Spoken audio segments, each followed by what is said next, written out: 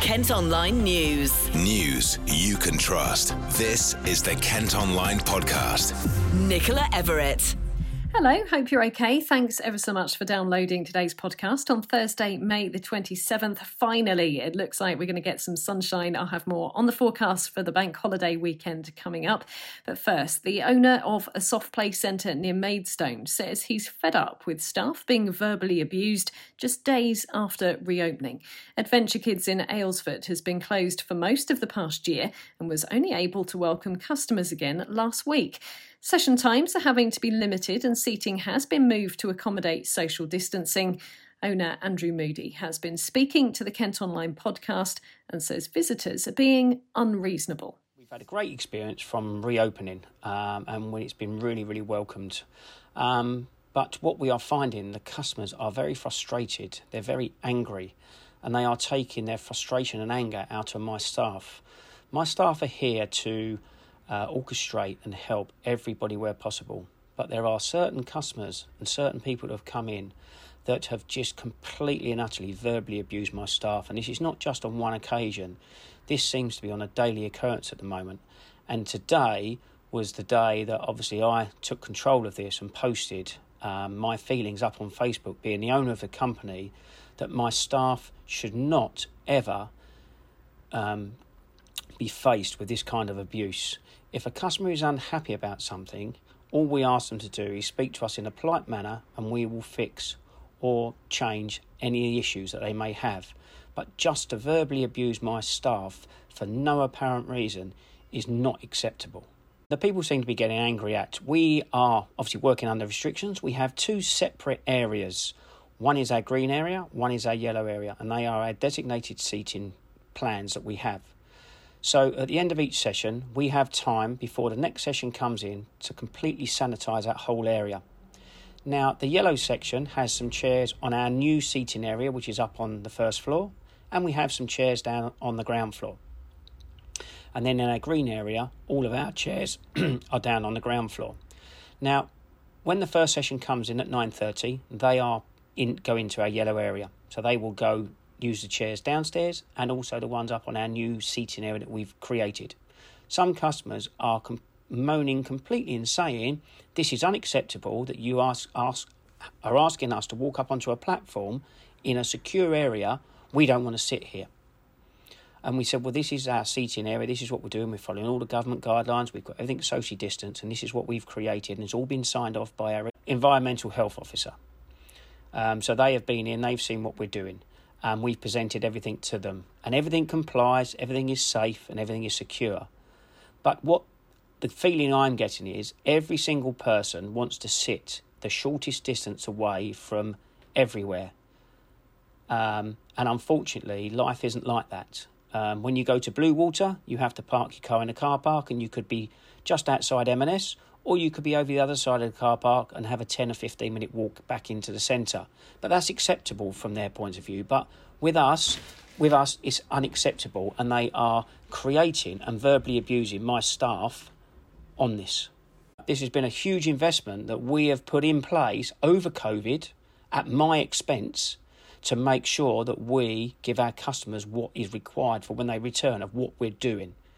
And unfortunately, it seems to be the minority that is spoiling it again for the majority, because if you look on Facebook where I've put my comment and see that other customers have commented and said it is unacceptable for these kind of people to come into your place and abuse your staff, the best thing to do would be to ask them to leave. Now, I don't want to get to the stage of having to be like that, but unfortunately I need to protect my staff, and my staff mean everything to me, as well as my customers, but they are not here to be verbally abused. Well, commenting on this story on Kent Online, Ian Macy says, why people can't follow the rules and just stop whining, I don't know. Small Voice of Reason added, this is a common story across a wide range of businesses at the moment. There isn't just pent-up demand out there, but a pent-up sense of entitlement too. Maidstone resident says, I can't understand the behaviour of some people. They're not setting a good example for their kids. Well, perhaps you've noticed something like this as you've been getting out and about a bit more over the past couple of weeks. We'd love to hear your stories. Plus, you can still have your say by leaving a comment on that particular story about Adventure Kidz or on our socials. Kent Online News. At the top news today, a Tunbridge Wells man who torched a woman's car in a revenge attack has been jailed for more than 4.5 years. 32-year-old Byron Rainsford from Hythe Close had earlier posted threats on Facebook blaming the victim for the arrest of his nephew. The blaze in an underground car park wrecked 3 cars and caused smoke damage to a flat above. Staff at a children's centre on Sheppey say they had no powers to restrain a teenager who spoke to them just hours before taking his own life. It's emerged 15-year-old Ellis Murphy-Richards told a mental health nurse about his intentions and a previous attempt last September, but refused to go to A&E. The NHS Trust in charge of the service is facing questions about whether appropriate action was taken. An inquest has been adjourned until next Friday. And if you are affected by anything in that story, you can call Samaritans on 116123 at any time or go to their website, samaritans.org. 2 Met police officers accused of taking photos at a murder scene and sharing them on WhatsApp have appeared in court. The pair were guarding the site where 2 sisters were stabbed in North London last summer. Their mum, who lives in Thanet, has previously described the images as dehumanising her daughters. The officers are due back in court next month to enter pleas after being charged with misconduct in public office. Now, as you might expect, there has been plenty more reaction today to the revelations from Dominic Cummings about the government's response to the pandemic. During hours of questioning by MPs yesterday, the former advisor to the Prime Minister accused the Health Secretary of lying and said the country was let down. Well, first, let's hear from Matt Hancock, who's been speaking in the Commons. These allegations that were put yesterday and repeated by the Right Honourable Gentleman are serious allegations, and I welcome the opportunity to come to the House to put formally on the record that these unsubstantiated allegations around honesty are not true. Next, let's get some analysis from Claire Pearsall, who worked as a former special advisor when Theresa May was Prime Minister and is now a councillor in Ash and New Ash Green. She's been speaking to our political editor, Paul Francis.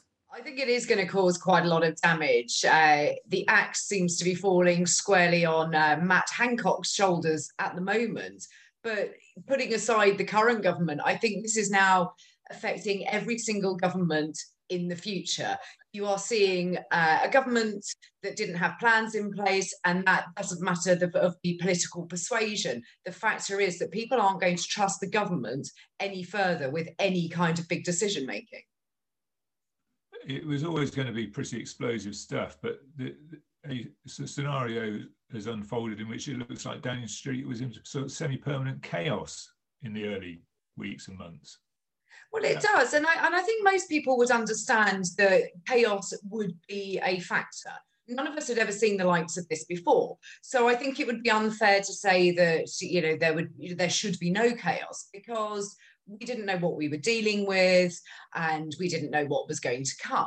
So I think a little bit of chaos is probably a good thing and it gets people focused. But this seemed to spiral off into absolute chaos, which has led us to where we are today with such the high death toll that we've got. It does seem there's obvious personality clashes between Cummings and the Health Secretary, and to a certain extent towards the Prime Minister. Is this a case of settling scores from Dominic Cummings, or do you think he's acting in the interests of what this inquiry about is, what lessons can be learned? It's a really interesting question. He obviously does have some scores to settle. But in amongst all of the headline grabbing pieces that we've had, there are some really serious points that he's made. The lack of a plan in place, the Cabinet Office being in disarray, nothing in place for shielding individuals and social care. None of that had been thought of. I think what we will take away, though, is the fact that everybody appeared to be skiing in February, which to the public is not going to be a good look. But we didn't lock down early enough. We didn't shut the borders soon enough. And the only good thing that has come out of all of this is the vaccine programme. So whether that will be foremost in people's minds is yet to be seen. I think this is really potentially quite damaging, though. And what about Boris Johnson as Prime Minister? Is his position undermined? And if it is undermined, to what extent? Is it going to be, as I say, something which he'll be able to roll with, and as is common?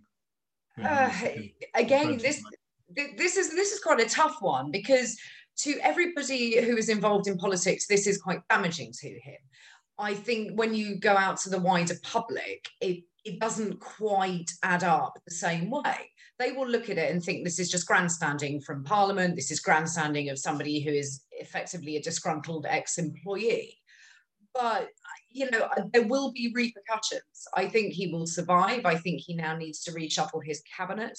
He needs to make some real decisive moves as to who he puts where to put the trust back into central government once again. And Boris Johnson has insisted he's worked flat out to save lives. Kent Online reports. People living near a lorry park that was built in Ashford to deal with freight after Brexit say the lights are as bright as Wembley Stadium. At Kent Online today, you can see pictures of the nighttime glow from the facility, which is near the new junction 10A of the M20. Residents a mile away say it's a monstrosity. The government says floodlights are needed to operate the site safely. 11 people have been arrested in Kent as part of a national crackdown on county lines drug dealing gangs. Police in the county carried out 16 warrants and seized about £18,000 worth of heroin and crack cocaine. A 15-year-old boy was among 6 people who were charged. Met Police Deputy Assistant Commissioner Graham McNulty has praised the forces that took part up and down the country. It's not lost to me that officers have worked for months on many of these cases, building cases, getting their operations ready to go.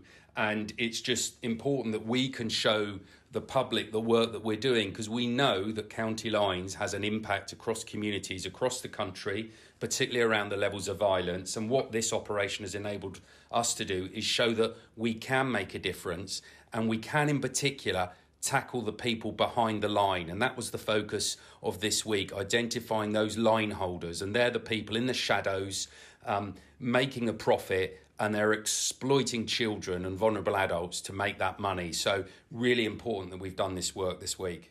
A New York-style pollinator park and amphitheatre could be coming to Canterbury as part of plans to make more use of heritage sites in the city. It's been suggested the city wall is turned into a green space while the crumbling castle is transformed and Dane John Gardens renovated. Council bosses who want to make it a reality are going to bid for £20 million of government cash. A drive's underway to get more of us volunteering for the Scouts in Kent. The pandemic said to have led to more than 4,500 fewer youngsters in the county taking part over the past year. It's hoped getting 1,200 more adults giving up their time to run sessions will encourage youngsters to come back. Kent Online reports. More than £500,000 is being spent on doing up one of the most iconic pubs on Sheppey. Royal Hotel in Sheerness is nearly 200 years old and has been bought by 2 friends from London. It was built back in 1825 by a man who also built parts of the Royal Dockyard in the town, along with London and Waterloo bridges in the capital.